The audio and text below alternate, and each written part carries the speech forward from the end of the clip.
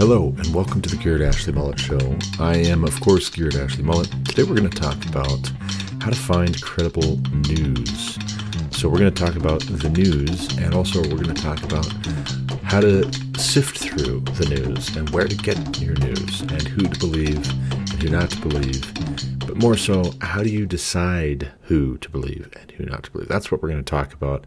I don't want to just give you a list of outlets that I like and people that I think are trustworthy, because they could end up being not so trustworthy. But more importantly, let's talk about how do we decide who is trustworthy and who is not trustworthy? How do we decide where we want to spend our time and lend our ear, friends, Romans, and countrymen? Who is going to lead us in the right direction towards a better understanding of what's going on, and who is going to mislead us, possibly to very dangerous bad ends? But the idea for this episode, the inspiration for covering this topic today, is it's ample in current events. But there was also a message I got, a private message from Ben Davidson.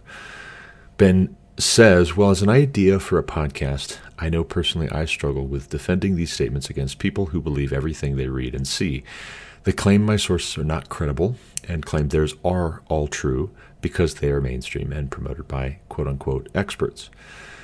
How do you, if it's even possible, convince your opponent, for lack of a better term, to take your resources seriously? Or is there a source they deem at least partially credible? I don't know if it would be a good topic for a future podcast or if you wanted to answer it here. And I said, that's a great idea. I will make an episode out of that. He says, in response there at the end, that's what I struggle with personally. All of their sources are CNN and big names of people I have heard of. And when I share an Epoch Times article, my one friend says they're just full of conspiracy theories. So it's dismissed entirely. So thank you, Ben, for your private message there. Thank you for your encouragement. And thank you for listening. So let's talk about your problem here, because it is not just your problem. This is a problem that a lot of conservatives are having. Who do you go to for trustworthy information? Who is credible? Now, I'm going to talk about a couple of other examples of what you're describing here, Ben, before we circle back and we outline some general principles. The first thing I'm going to tell you about is a back and forth that my wife had with a longtime friend of hers and several friends of this friend, people that my wife does not know, but who saw the exchange back and forth on Facebook and decided that they wanted to chime in as well. And the original post from my wife's friend was something to the effect that, we're never going to be able to get along as a country. Republicans and Democrats, conservatives and progressives, right and left, however you want to put it, if we can't even stay on the same social media platform. And specifically, she was complaining that there's a lot of conservatives who are leaving Facebook, and they're advertising very loudly, we're deleting our Facebook accounts, and we are going to go over to Parler. Parler is a alternative free speech social media outlet. You don't have to be a Republican or a Trump supporter or a conservative. If you want to go over there and create an account, you can be a Bernie bro, you can be a Marxist, you can be an Islamist, you can be, whatever, fill in the blank. But there just so happen to be a lot of conservatives that are going over there. And so this friend of my wife's was complaining about this and saying basically that that's a sign that our country's not going to be able to stay together, and kind of shaming conservatives for leaving Facebook and going over to Parler because it's they who are being divisive. It's they who are being sore losers. It's they who are, not doing the right thing. They really need to be about the country. And why are they not patriotic enough to stick around and work this out? And so my wife commented, and my wife doesn't usually get into these kinds of things because she's just very non-confrontational. And she likes to get along with people, and she likes to focus on things that are uplifting and good and enjoyable and simple. And that's one of the big ways that she helps balance me out, because those are her tendencies. I have a tendency to be combative. And when I get carried away with getting combative, then my wife is my gut check, if you will. I talk with her and I say, hey, am I getting too worked up about this, or What do you think of the wording on this reply I just wrote, or this article I'm working on, or whatever? And I have her listen to my podcasts as well and say, do you think that this is legitimate? She did listen to my most recent podcast in which I used the word twit to describe condescending never-Trumpers and Democrats. She wasn't so sure if that was appropriate. So if you're listening out there and you were listening to that one as well and you heard me say twit and you were concerned about that, just know you've got a dog in this fight in my wife. She is she's keeping me honest there. But my wife comments on this, and she points out that for one thing, Parler is not just for conservatives, and for another thing, the reason why so many conservatives are feeling like they need to leave Facebook and go over to Parler is they're tired of being censored. They're tired of having their free speech rights infringed upon. And this turned into this friend of my wife's friends. They jumped in and accused her of being wanting to use hate speech and wanting to use racial slurs, and that's why she's upset about Facebook censoring conservatives, is because she just really wants to say a lot of things that are fake news, that are not true, that are abusive, and all that. And to my wife's friend's credit, she chimed in and said, actually, that's not accurate.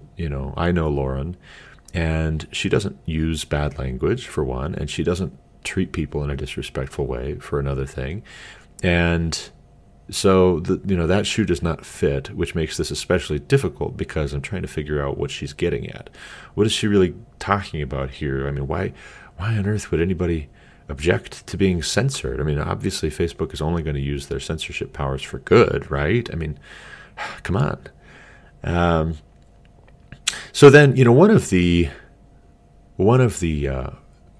issues, one of the little micro issues that was brought up in the midst of all of this, because all of these people that hated what my wife was saying, that it was very reasonable, that it was very calm, that it was very, straight shooting, they tried to throw everything and the kitchen sink that they could at her as a way of discouraging her, dissuading her, throwing her off the scent, and maligning her and just being abusive. Which is ironic because you object to hate speech and then you go, right around, you turn right around and then you're hating conservatives with gusto, once more with feeling.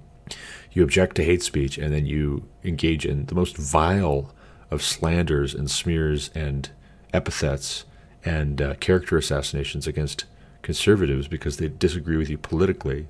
So riddle me that one, Batman. It's fascinating to me that these folks were getting after my wife because she was supposedly wanting to not be censored from sharing fake news and misinformation, and yet they're happy as clams to throw any accusation at her that they can think of, even if those accusations are not true. It's like, are you really concerned about quote-unquote fake news? If so, why are you being fake news right now? And why, would you be just as pleased to have someone censor you right now when you're implying that my wife is a racist, when you're implying that she's hateful, that she's a bigot, all of that? I mean, come on, you get out of here. You're being disingenuous. You are saying these things because you want to feel morally superior. You want to feel like you've got a justified reason for censoring, for silencing those who disagree with you, who make you feel insecure. But one of these micro issues that came up was Black Lives Matter. And in the back and forth, my wife made some passing remark. It wasn't even her main point, but they attacked it almost, I think, because it wasn't her main point, and they were looking for a chink in the armor. But she made some comment about Black Lives Matter being an organization, and we should be free to disagree with Black Lives Matter. We shouldn't have our content that we're sharing suppressed and censored just because we're disagreeing with Black Lives Matter. That's not right. That's not hate for me to disagree with an organization. I'm not disagreeing with the statement that Black Lives Matter. I'm disagreeing with an organization. Oh, no. Black Lives Matter isn't an organization. That's not true. Get out of here. What are you talking about? Black Lives Matter is a movement. It's not an organization. And my wife is just shaking her head like, what? Like, where do you people come from? Like, so my wife literally went to the website for Black Lives Matter. Like, it's literally the website created by the three women and their organization that, gave us the term, that gave us the hashtag Black Lives Matter, that gave us the registered trademark, that gave us the quote-unquote movement that really is an organization. It is an organization. And on the About Us page for Black Lives Matter, it says that they are an organization. They describe themselves as an international organization. So it's beside the point to a very great extent, and yet it isn't. Because in that case, Ben, fake news was anything that my wife's friend and her friend's friends didn't want to hear. It was anything that was contrary to the narrative that they have embraced. So fake news will be a outlet that challenges their narrative on purpose, deliberately, consistently. And unfortunately, the outlets that do that are also going to be covering stories that the outlets which embrace the leftist narrative either do not cover, or they cover in a manipulative and dishonest way. So when you share content from the Epoch Times or the Daily Wire or the Blaze or a number of others, when you share content from Newsmax and it is supporting the conservative ideal and it's written with conservative perspective on current events and connecting dots and asking people different questions and including different quotes and different details in the limited amount of space that's available. When you share that content, the folks that care most about preserving the leftist narrative and advancing that narrative, and moreover, making sure that that narrative wins the day, they will never find your sources credible, because what they care about more than objective truth and facts is supporting their narrative. The narrative is truer to them than any blatant, obvious, incontrovertible fact you could show them. But there are a couple of ways around this. If you are wise as serpents and harmless as doves, there's a couple of ways to circumvent and short-circuit their defenses here.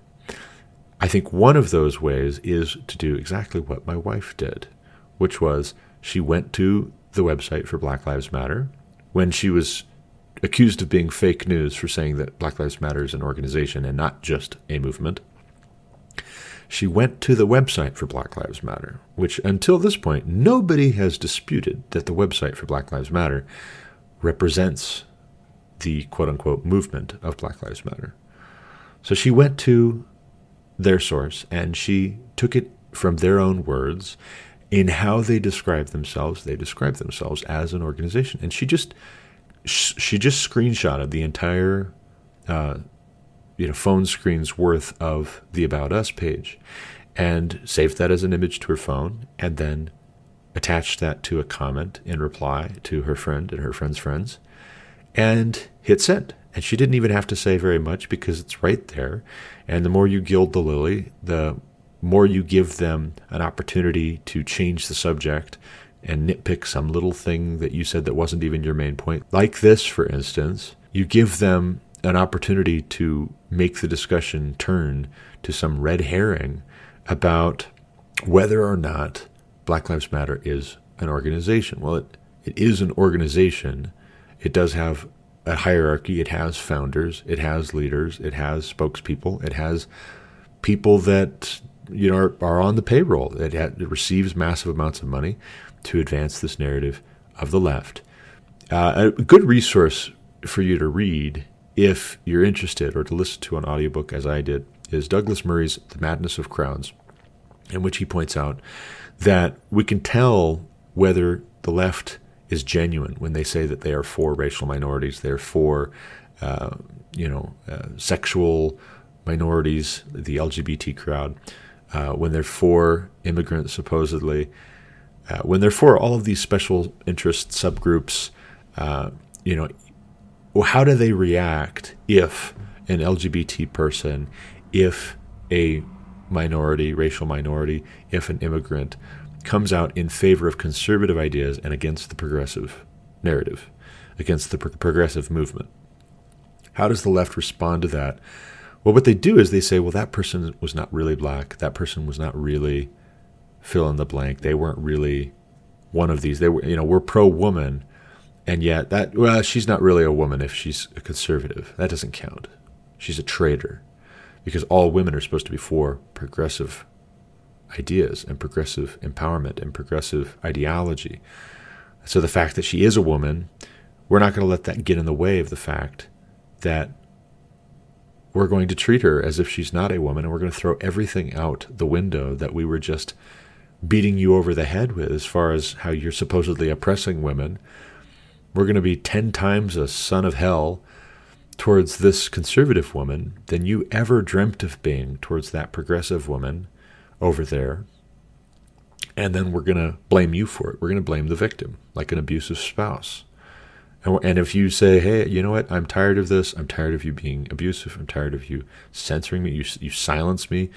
You mistreat me. You call me all these names. You're verbally abusive. You're emotionally abusive. You're physically abusive when you can help it.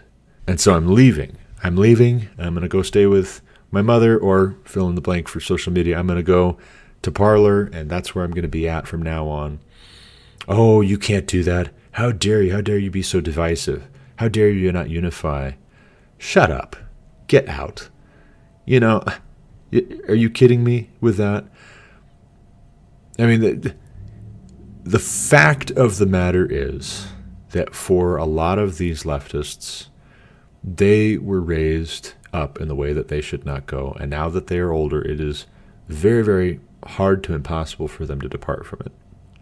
And what we see in the political realm really is downstream of the spiritual and the theological. And so what do they believe about God? What do they believe about themselves? What do they believe about human nature? What do they believe about the arc of history? What do they believe about the future and what we should be about? What do they believe about good and evil? If they've embraced the ideas of Thomas Paine and of Rousseau and of the French Revolution and of Karl Marx and of Charles Darwin and of Sigmund Freud, if they've embraced this naturalistic and progressive worldview as opposed to the Christian worldview, you have a tough row to hoe in snapping them out of it and waking them up. And really, you're going to have to find ways of getting around their defenses. You quote their own poets back to them. You quote their own news sources back to them. And you say, well, wait a second. Here's an outlet that you trust and respect. And this is why I don't just listen to conservative commentary. I don't just listen to conservative news. I don't just read conservative outlets. I also, when I can bear it, and when they're not being completely insane, from time to time, I look at what the mainstream media outlets and the talking heads on the left are putting out there. And then you say, well, wait a second, wait. You just admitted of the truth there when it was useful. And in a couple of weeks, you're going to turn right around and you're going to say that that is not true. And you're going to take the opposite position because all of a sudden it becomes useful for you to take the opposite position.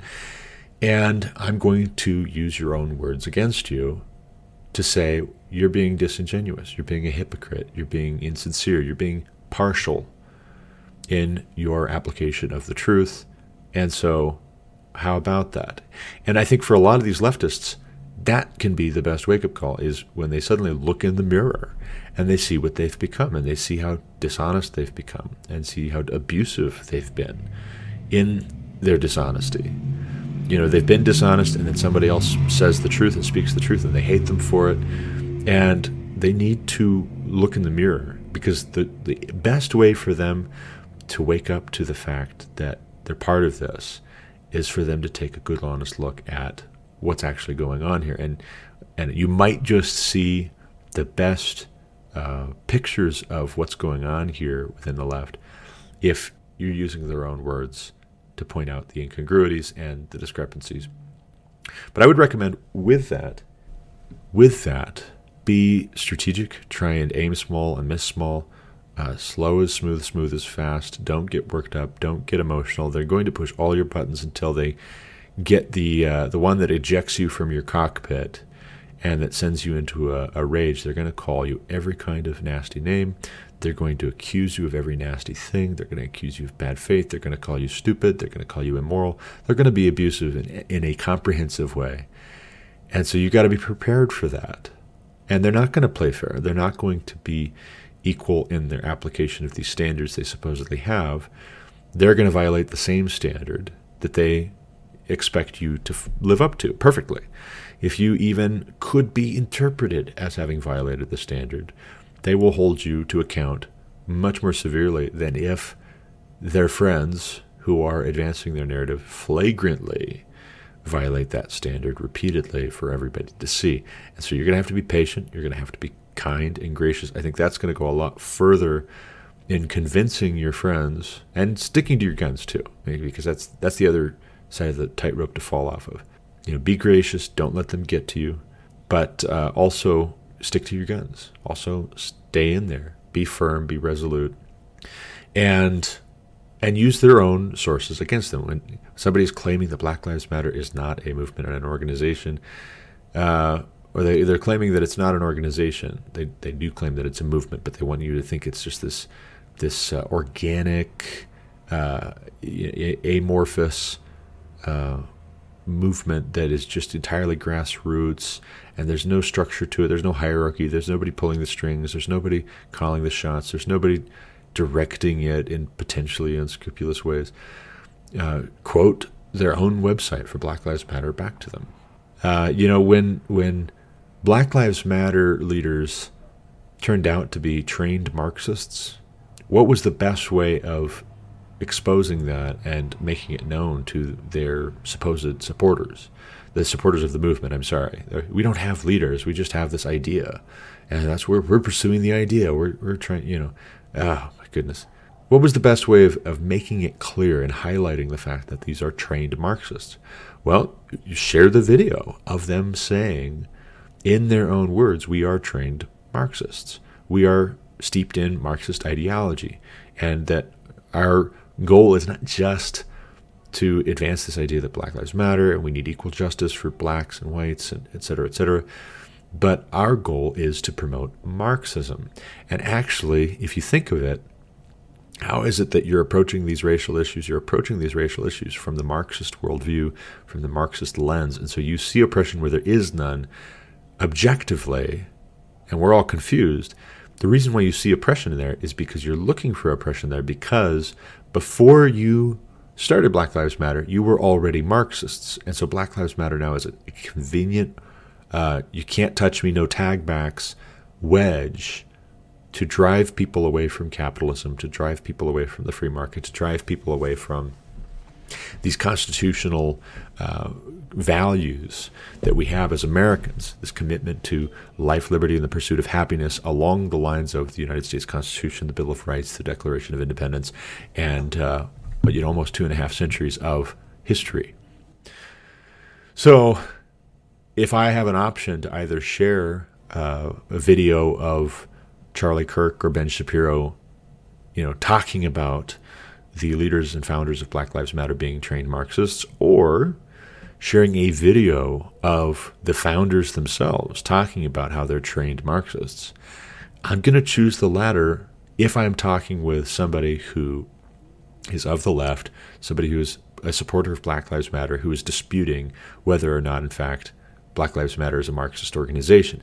I'm going to share the video of the founders themselves, in their own words, saying, we are trained Marxists. And if I share Ben Shapiro saying it, they're just going to say, well, I don't accept that Ben Shapiro is a credible source. I don't like Ben Shapiro. Get out of here with that. That's you're fake news. That's what they're going to do. That's what they will do. That's what they do. And so you have to hoist them by their own petard, as the saying goes. So that's what I would say about that. And I think really what this comes down to as well is, a question of who is credible and why.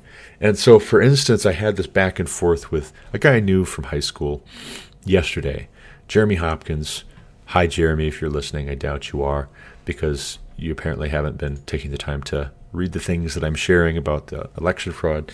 You chime in and you comment, and then you say, hey, this is fake news. And even if it's real news, then it doesn't really mean what you're getting at. And there's nothing to see here, folks. Move along. And so we had this back and forth where Jeremy was doing the exact same thing that you're describing, Ben. He was questioning the validity of the information I'm presenting by attacking the source.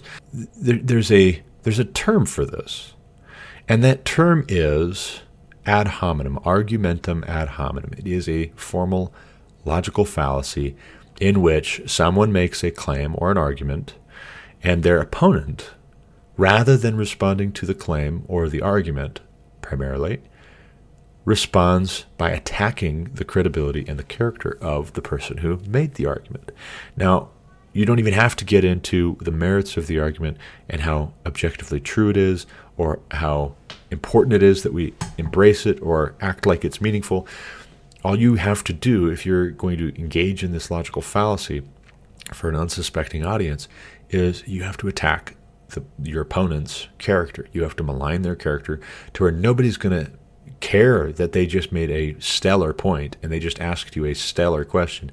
If my wife Lauren comments on your content and she says, well, wait a second, that doesn't make sense. Conservatives don't want to be free so they can engage in hate speech and share fake news. They want to be free so they can say this is how we see the world. They want to be free so that they can argue for their ideas and their values. So we're not trying to do the bad thing and share fake news. In fact, we're not sharing fake news. And what if Facebook uses these powers for evil instead of using them only for good, as you're assuming that they will? Well, no, you're just saying that because you're a racist and just a bad person, and you're it's ad hominem. It's ad hominem, and some people are better at it than others. Some people are more clever about it than others. My wife's friends were not particularly skillful at it, and they really didn't know her from Adam's left ankle. And so it didn't stick. It didn't make sense. It actually backfired. It hurt them more than it hurt her. But Jeremy, he commented, and he comments on my share of this video from rumble.com. And it says, wedding was hosted at a polling location after the election. Look what was found in the trash afterwards. And what it is it's a bunch of torn up ballots in bags, and almost all of the ballots are for Trump. And there is one that they point out that is a Biden ballot, and they think it's in there by mistake. But they ask the question of how is it possible that almost all of these, are Trump votes? And why are they ripped in half? And why are they thrown in this bag? And what's going on here? And so this goes up on rumble.com. Rumble.com is, I think, an up-and-coming alternative competitor for YouTube, because YouTube does so much, along with Google and Twitter and Facebook. YouTube does so much as a subsidiary of Google to censor content which is challenging of the leftist narrative. They censor, just like Twitter does, just like Facebook does, not just fake news and not just hate speech. They censor things which would be damaging to the leftist progressive agenda. And so rumble.com is where this video was posted, and it was posted by Dinesh D'Souza. That's where I saw it. I was on Parler, actually, because it wasn't being censored on Parler. It's not being censored on Rumble. And then the feedback I get from Jeremy is that he doesn't trust my sources as credible. In other words, if I share a link from Rumble, well, I don't know who these people are.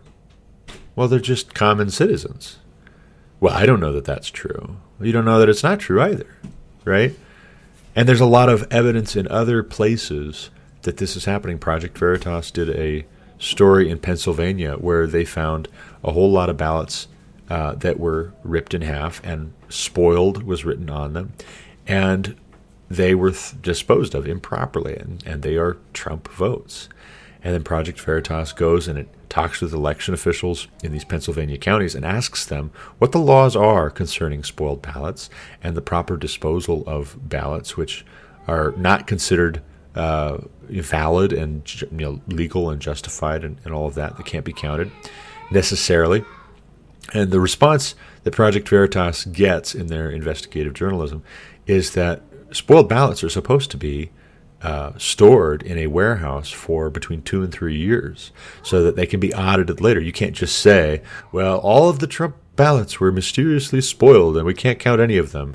You can't just do that. Somebody has to be able to go back and investigate later on because, newsflash, it is possible for people to dishonestly discard ballots for the person they don't want to win. Now, what's so hard to understand about that? If I were a cheater, there'd be a couple of ways I might cheat. One is to boost in an unnatural and unfair and unscrupulous way my own performance. The other way is to decrease your performance by sabotaging you. Well, how do you sabotage your opponent in an election? You interfere with the counting of votes for them. How do you cheat on your own behalf by improving your performance? Well, you make sure that there are more votes, whether they're valid, legal, or not, more votes for your candidate, which are going to be counted. So this is not complicated stuff. If there was fraud, this would be exactly the kind of evidence that you would be looking for to support the allegation that there is fraud. And yet, I get people like Jeremy Hopkins who are commenting and saying that I'm bearing false witness. That's what's really the problem here. It's not that there's election fraud going on and that so many people are covering it up. It's not that the left doesn't care. It's not that the Never Trump Republicans don't care. The real problem here is that I'm bearing false witness. This is exactly the kind of evidence that you would expect to find if there is fraud going on. But I'm accused of bearing false witness, and this is exactly what happens in a dysfunctional family when a member of the family says, there's something wrong here in the way that we treat one another. You should stop hitting me. You should stop talking to me that way. When a member of the family, and I've read stories and I've heard of stories in which you have a family member who is being physically, verbally, sexually abused, and they speak up about the abuse, and then guess who all of a sudden is the problem? Guess who all of a sudden is the bad guy, the traitor?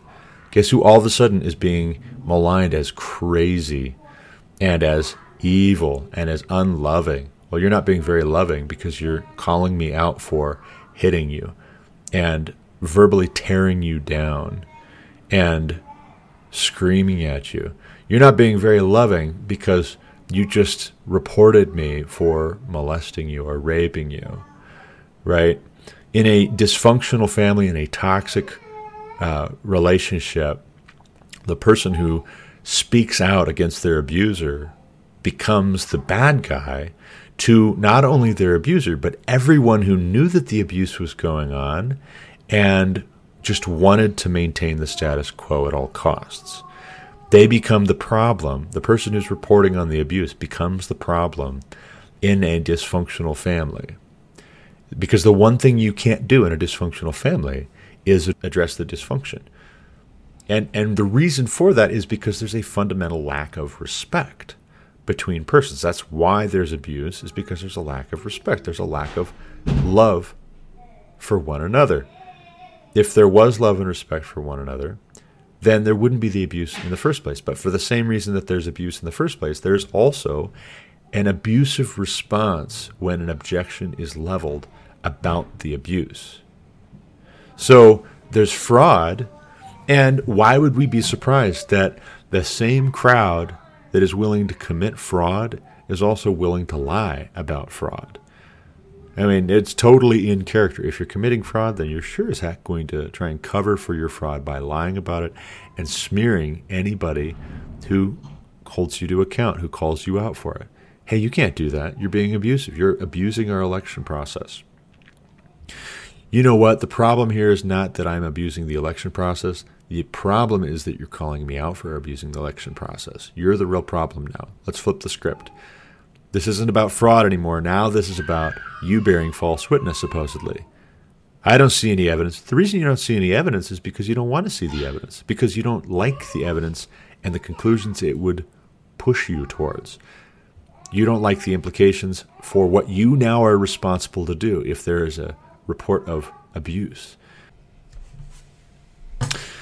In other news, I had a friend of mine, and I use that term loosely because we went to college together. She was really more of a friend of my wife's, and she was somebody that I knew and haven't really talked with much in the past, 14 years since we went to college together in Ohio. But she had posted something up on Facebook, and that, as an aside, it seems like there's so many conversations which we've just gotten used to starting with those words. Somebody posted on Facebook the other day, or do you know what I saw on Facebook the other day? Or can you believe what Facebook is doing? Anyway, we'll come back to that in a bit. But she posted on Facebook this GIF of the United States of America and showing what counties and states were red and which counties and states were blue. And she made the point that land does not vote, because that's something that conservatives keep pointing out, is that all of these Democrats are in highly concentrated, highly packed, densely packed areas of the country, and that you've got conservatives all over the place, and we cover up a lot more of this country than the progressives do, and that should mean something. That should count for something. And her comment on this GIF was that land does not vote, people vote. And it's like, okay, she's from New Jersey. Her name's Brittany. She shares this. I comment, and I said, do you know who else doesn't vote, or shouldn't, rather? I mean, they do, but they shouldn't. Dead people. Dead people shouldn't vote, and people shouldn't be voting if they're illegal immigrants, and people shouldn't be voting more than once, and people shouldn't be voting for other people, because they know that person's not going to be submitting a ballot, so they're going to submit a ballot for them and duplicate their vote. Those are also some people and some things that don't vote or shouldn't vote, and yet they just so happen to on the side of the Democrats consistently. So she came back, she said, well, I'm pretty sure both sides cheat to some extent, and I challenged her on that, and I said, if the Republicans do, I'm open to hearing of examples of it, but I have yet to hear examples of Republicans doing this. Feel free to let me know if you've got any evidence that they both do it. Everybody does it. Everybody does it, or nobody does it. So long as I don't have to pick a side and, condemn one party, as long as I get to continue embracing the Democrat Party is really what it came down to for her. She was a Biden supporter, and before that, she was a Bernie Sanders supporter. She said she was just sad that Bernie Sanders didn't win. Now, that's just too bad, because the university that we went to, that we met at, Brittany and I, was Cedarville University. And Cedarville University is this predominantly Christ-centered college university in southern Ohio that is supposed to be teaching the Christian worldview. And I realize that's no guarantee that anybody who is taught the Christian worldview necessarily is going to embrace the Christian worldview, and that they won't think of something else. But I've noticed that with a lot of young people who identify as Christians, that they feel like it's very fluid. It's similar to the gender thing. I can self-identify as a Christian if I want to, even if my worldview bears little to no resemblance to what the Bible actually says. I don't feel any responsibility for these things to make sense, because deep down inside I don't believe that objective reality is a thing. I don't believe that that's binding. I don't believe that that should constrain me. I believe that I can just kind of cherry pick. It's a buffet, and I can have as much of whatever I want so long as it's out there. If I want to be a Bernie Sanders supporter and vote for socialism, then that's my freedom, whether or not I also claim to be a Christian. And it turned out in the very end that this back and forth that I had with Brittany pulled a number of her other friends in who were scoffing at me, they were laughing at me, they were mocking me for daring to have a contrary opinion. And all of a sudden I find myself getting rebuked by Brittany because my tone is not very courteous, or it's not very nice. I got accused of mansplaining. That was fun. And I asked too. I said, so what is my recourse here? If I am actually mansplaining, am I supposed to stop being a man? Can I self-identify as a woman and then I'm allowed to explain things to you? Or is it just that I'm explaining things to you that you maybe don't understand? Is that just really what is bothering you here? I mean, I don't really know where to go with this. Maybe you can womansplain it to me, because it just doesn't make sense. She didn't like that. She didn't especially care for that. Her friends just scoffed at me. One guy in particular, he's got Biden all over his cover photos and his profile pictures on Facebook. He, referred to what I was saying, to the views that I was communicating, as me, quote unquote, spewing nonsense. And he was just very abusive, just very disrespectful towards me. Didn't even give my having a different opinion the time of day, and all the normal stuff got trotted out about being a racist and supporting a racist if I voted for Donald Trump, and the whole 9 yards. And what ended up being the outcome was that I got a private message from Brittany a couple of days later, in which she said, "I really don't think it's beneficial for us to be friends on Facebook anymore. It's been a long time since we've had any kind of relationship in person, and I enjoy seeing pictures of your wife and children, but I just don't.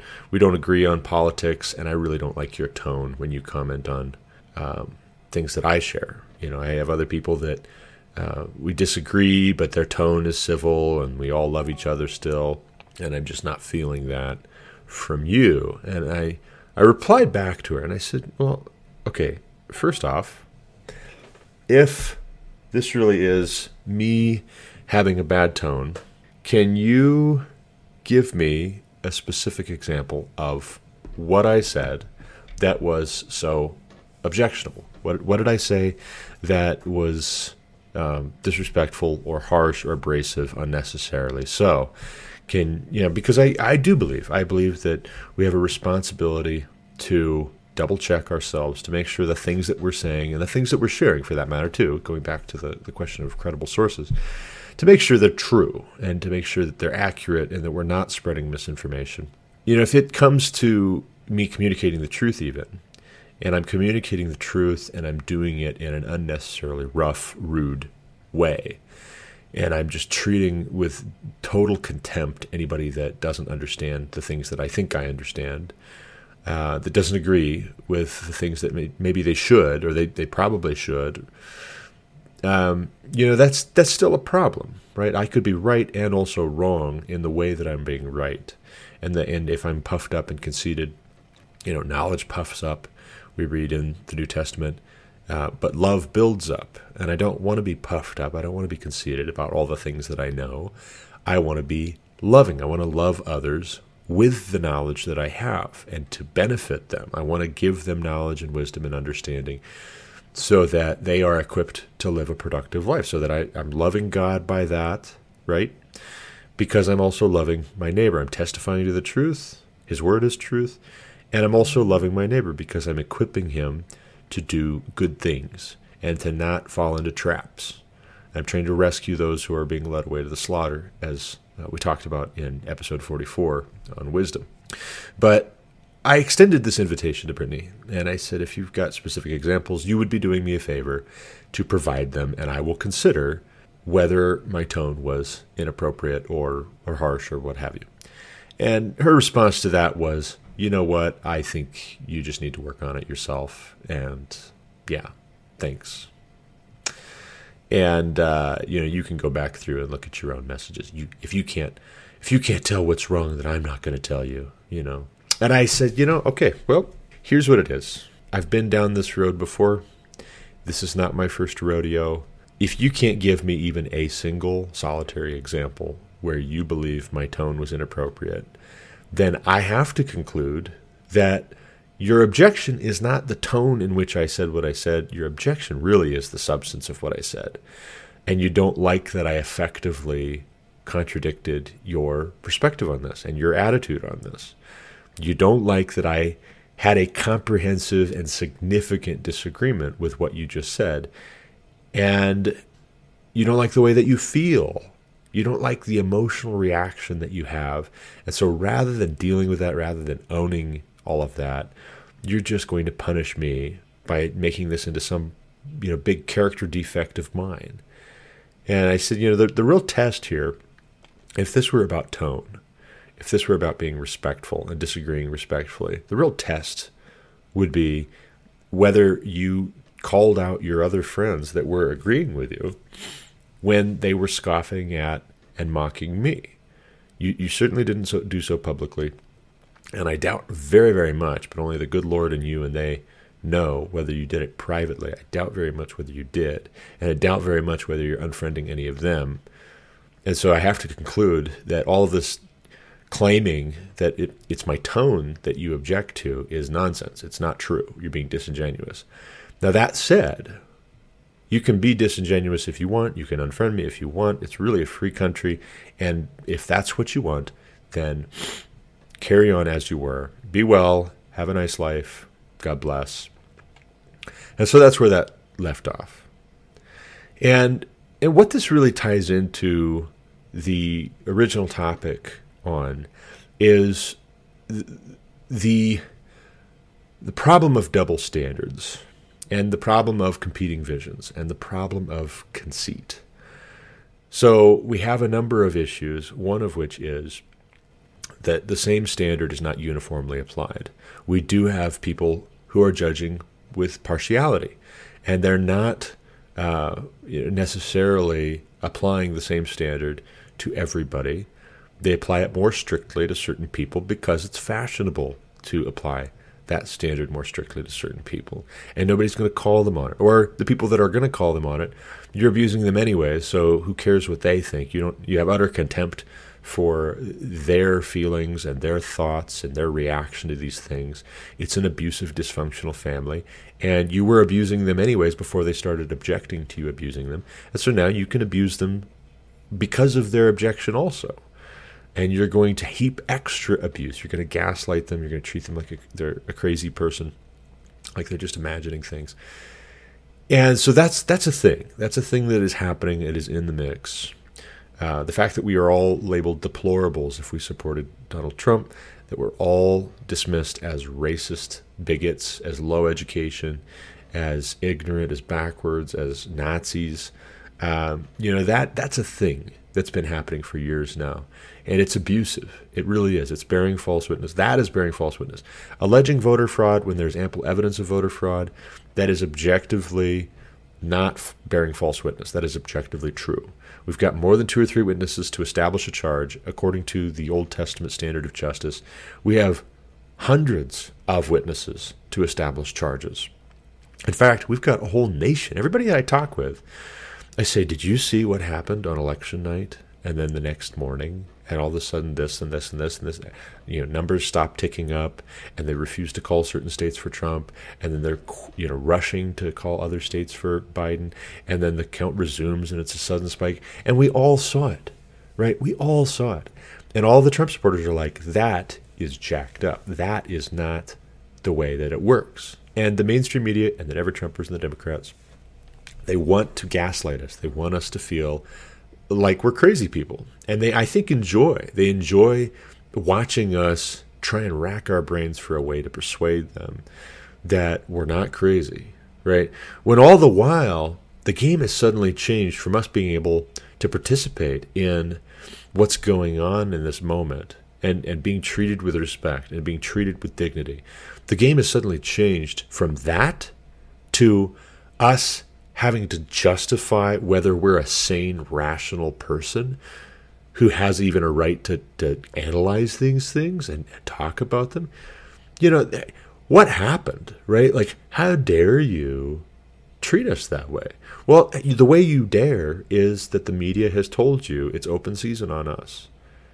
The way you dare is that celebrities have told you it's open season on us. The way you dare is that academics who are radically left, your school teachers who are radically left, your professors who are radically left, your politicians that are of the left, they all have said it's open season on us. And so you're going to not only have their consent, they're not just going to stand back and stand by, they're going to applaud you when you come after us. That's the way you're going to virtue signal, because if you consider us evil, the way that you prove that you're really good is that you fight us and you tear us apart, you tear us down, you gnash your teeth at us. So that's what's happening, right?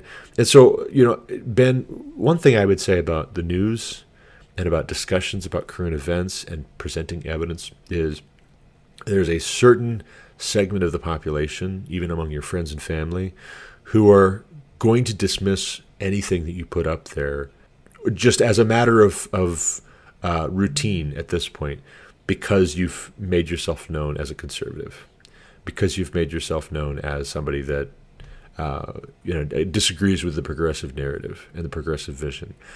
They're going to disagree with anything that you share, even if it's their own poets. I think that is probably the most effective way, is to quote their own poets to them. You quote, if they're acting like the New York Times is this credible source, share an article from 2000 that was in the New York Times that is making exactly the point that you're trying to make right now, that they're now acting as they're acting like it's totally crazy talk, and where are you coming from? And they're trying to gaslight you about it. Now they might, as somebody I was talking with yesterday about all this, they might just say, well, that was a different time. And if they do that, then let them be hoisted by their own petard, right?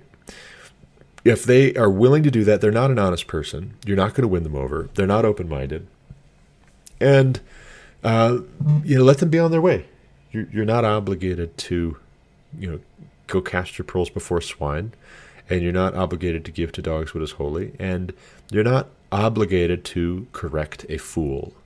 And so it would probably be a better use of your time to strategically figure out who your friends and family are, who are open to reason, who are open to being respectful towards your ideas, even if they don't agree, especially if they don't agree. And talk with those people and reason with those people. And, for your own sake, not, necessarily to get everybody else to embrace or accept your sources that you find reliable, but for your own sake, make sure that you vet what it is that you're sharing.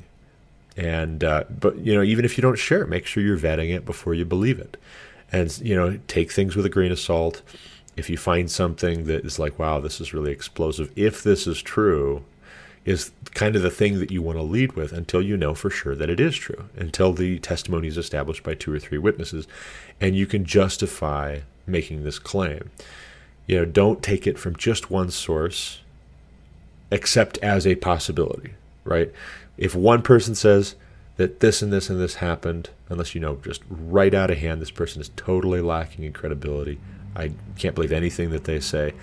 Unless it's something like that, then just say, okay, this could be, right? This might be what happened. And then if 2 or 3 or 4 other places also pick it up and they add details and they're talking about the same thing as being a reality and they're credible sources as well, well, then you start being able to put some weight on that, right? You're able to go out on that limb without worrying that it's going to snap off, send you crashing down to the ground below. But it's interesting to me. I am considering this, a tweet that was, trending. It was, very much in the news yesterday, or I'm sorry, 2 days ago, November 10th, from Kevin Roose over at the New York Times. He's a tech columnist for the New York Times. And Kevin Roose, who is, he's known to be a journalist anyway, and he is for this credible, source, this credible news outlet, supposedly, allegedly, the New York Times, the former newspaper. And Kevin Roose tweets, "For the conservatives who are mad about this, yes, it is possible for a story to be factually accurate and for it to be part of a misinformation campaign aimed at undermining confidence in an election." So before that, he said Facebook is absolutely teeming with right-wing misinformation right now. These are all among the top 10 most engaged URLs on the platform over the last 24 hours. One of them is from the Daily Wire. The headline reads, "Republican in Michigan goes from loser to winner after technical glitch fixed. Officials urge confidence in system." Next one is from Breitbart. Attorney General William Barr authorizes DOJ to look into voting irregularities. Next one is from BonginoReport.com. And the headline reads, "Michigan legislature holds rare emergency session to investigate election irregularities." And what's remarkable here is, again, I'm going to read Kevin Roose's tweet. He's a tech columnist for the New York Times. He tweets out on November 9th in this case, and then his reply that I read earlier was November 10th. He tweets out, "Facebook is absolutely teeming with right-wing misinformation right now. These are all among the 10 most engaged URLs on the platform over the last 24 hours. He says in reply on November 10th, after he gets a whole bunch of blowback from conservatives, "For the conservatives who are mad about this, yes, it is possible for a story to be factually accurate and for it to be part of a misinformation campaign aimed at undermining confidence in an election." So if you're scratching your head about, wait a second, did I hear him right? What? Yes, you did hear him right. It is possible for a story to be factually accurate and part of a misinformation campaign aimed at undermining confidence in an election. What he's saying is these stories that are trending from Breitbart and Daily Wire and Bongino Report, these stories are accurate, but they're misinforming people because they're having people think things we don't want them to think. They're getting people to support things we don't want them to support. They're getting people to question things we don't want them to question. This is misinformation because it's contrary to the narrative of the left. It's contrary to the agenda of the left. This is misinformation because it's getting in the way of me getting what I want politically. That's what it really is about. And so this attitude right here, thank you, Kevin Roose, for putting it on full display. Thank you for being so honest, as few are willing to be honest. This same attitude is what is animating so many of your friends and family, Ben. Your friends and family that say, no, that's not a credible news source. For a lot of them, it is not, first and foremost, that the news coming out of that source is inaccurate, on the facts. What their problem is that it challenges the narrative and the overarching vision that they've embraced about the world, about who God is, who they are, what is human nature, what is the nature of reality, what is our attitude towards the past, what should our attitude be about the future, and what does that mean we should be doing in the present? How should we interact with each other? How should we organize, et cetera, et cetera, et cetera, et cetera. So with those folks, I think, and I'm still developing this, and I've been doing this for a number of years. It's still a challenge, and it's an ever evolving challenge. But I think part of the approach to dealing with that stubborn denial of conservatives to be a part of these conversations, I think part of the solution is to get out of these platforms that are echo chambers for the left, which are censoring the left. When Twitter and Facebook will and actually did censor the President of the United States of America, even when he was saying factually correct, undeniably true things, because they had the same attitude as Kevin Roose, that a story could be factually accurate and also part of a misinformation campaign. They censored the President of the United States of America. Don't think they're not going to censor you and me. And what does that end up doing to our friends and family that we're trying to win over with these ideas? Right? You share all of these stories, and I've been doing it with regards to election fraud, for instance. And I'm sharing all these stories and I'm sharing all these links and I'm saying, hey, look at this, look at this, look at this, look at this. Here's another example. Here's another report. Here's another allegation. I don't necessarily know that all these allegations are true, but there's so many allegations coming from so many different places and they're so diverse and they all have one thing in common, that there's something here, right? It's not just a big nothing burger. So I share all of this, and then I get somebody popping in to comment on one in particular, and it's like he hasn't seen any of the rest of them. And maybe he has seen all the rest of them, and he just dismissed them out of hand, and he just chose to finally comment. It hit critical mass, his irritation with me for sharing these things. Or he didn't actually see all of the rest. Maybe he didn't see all the rest because Facebook and Twitter have their finger on the scales and they strategically place your shares, your comments, your efforts at influencing your friends and family with your beliefs, your convictions, your ideas of what would be good for the country and good for us as people, good for your family, good for your friends, good for your business. They bury that strategically to the point that people will either not read it at all, they won't see it, or by the time they do find it in their feed, they're tired of reading that kind of stuff. They just saw 5 shares from their leftist friends who are advancing the exact opposite narrative that you are, and they don't want to hear your perspective. In fact, they've actually been conditioned. They had this natural fact-checking that was all in the feed leading up to you, so they're already on the defensive against your ideas. They're predisposed against your ideas and your values and your convictions before you even have a chance to speak. And then Facebook strategically gives just enough of your idea to vaccinate, to inoculate everybody else that's undecided against your idea, because they strategically place all of this in such a way that they know, after 10 minutes, after 15 minutes of scrolling Facebook, you're ready to comment on something. And if we've shown you 5 things to get you stirred up against conservatives, then we show you a conservative thing, you're ready to get after it, right? Your emotions have been primed for you to go into attack mode and to get after this person. I think one of the big ways that we need to fight that is to just leave, to say this is if this were an abusive home life, if this were a dysfunctional family where you're being verbally, physically, sexually abused, you would say, I just need to get out of here, right? I don't have to wait for you guys to change. I don't have to change you. I don't have to fix you. I don't have to stick in here and just take this. I'm leaving. I'm going somewhere else. I'm moving out. See ya. Come find me when you're ready to accept responsibility for what you've done. Come find me when you're ready to apologize. I think that's what we need to say to Facebook and Twitter. And I think until we're willing, until we're ready to do that en masse, they have the power. But they only have the power because we keep coming back. We keep in this codependence relationship with Facebook and Twitter and Google. We keep coming back to them and making excuses. And then you have the Never Trump folks that they never want to say anything all that inflammatory anyways, so why are you all worked up? And they don't really want to take your side in this.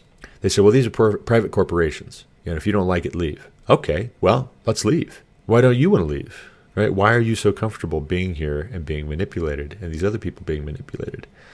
I saw a number of links in my Facebook feed yesterday and over the past week with people saying, here's my Parler, or I'm checking out MeWe, and I'm going to be deleting my Facebook soon. I've seen a lot of it. And my wife tells me there's a whole lot of folks that are planning on all at the same time deleting their Facebook accounts tomorrow.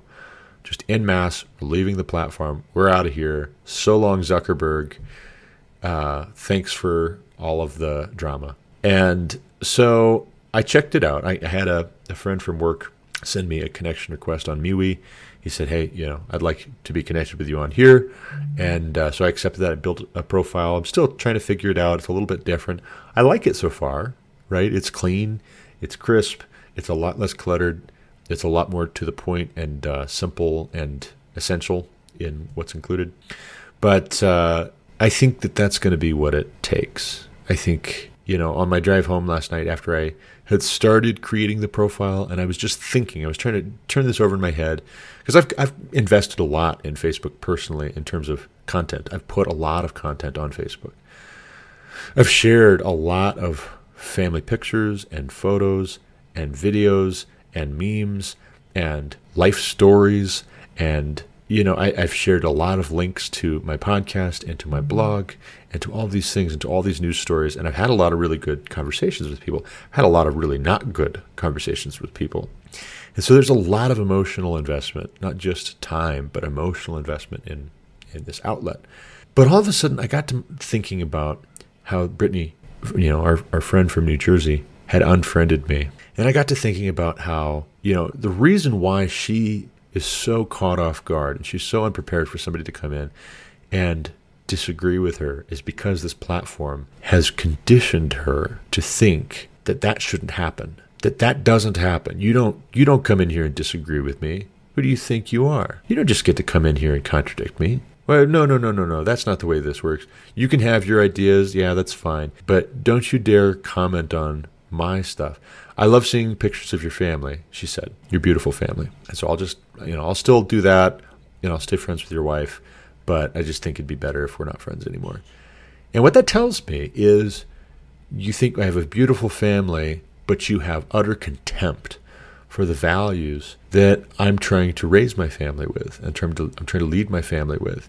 You have utter contempt for the way that I want them to influence the world when they take flight. And in that sense, I don't really want you seeing pictures of my family over much, or at least it's not a good enough reason for me to stay on the platform, so that I can stay around and you can see pictures of my family and you can feel like we're still connected in some way, but not in any meaningful way.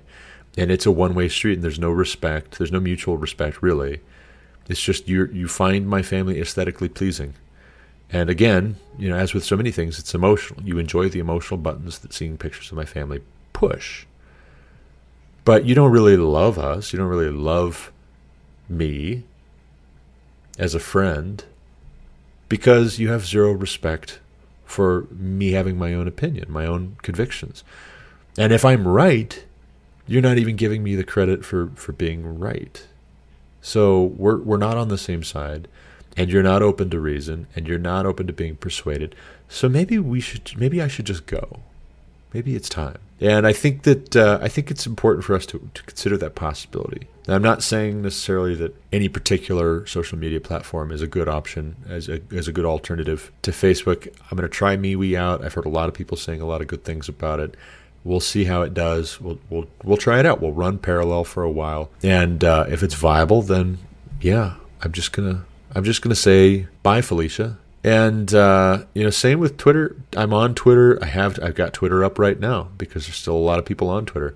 But increasingly, I'm seeing more and more and more viability in using Parler, and I think we've got to be willing for Parler and MeWe to warm up, to get users, to get content, to get development resources, because that's really the big thing we sometimes forget, is that Twitter and Facebook, they did not come to look like and feel like they do right now overnight.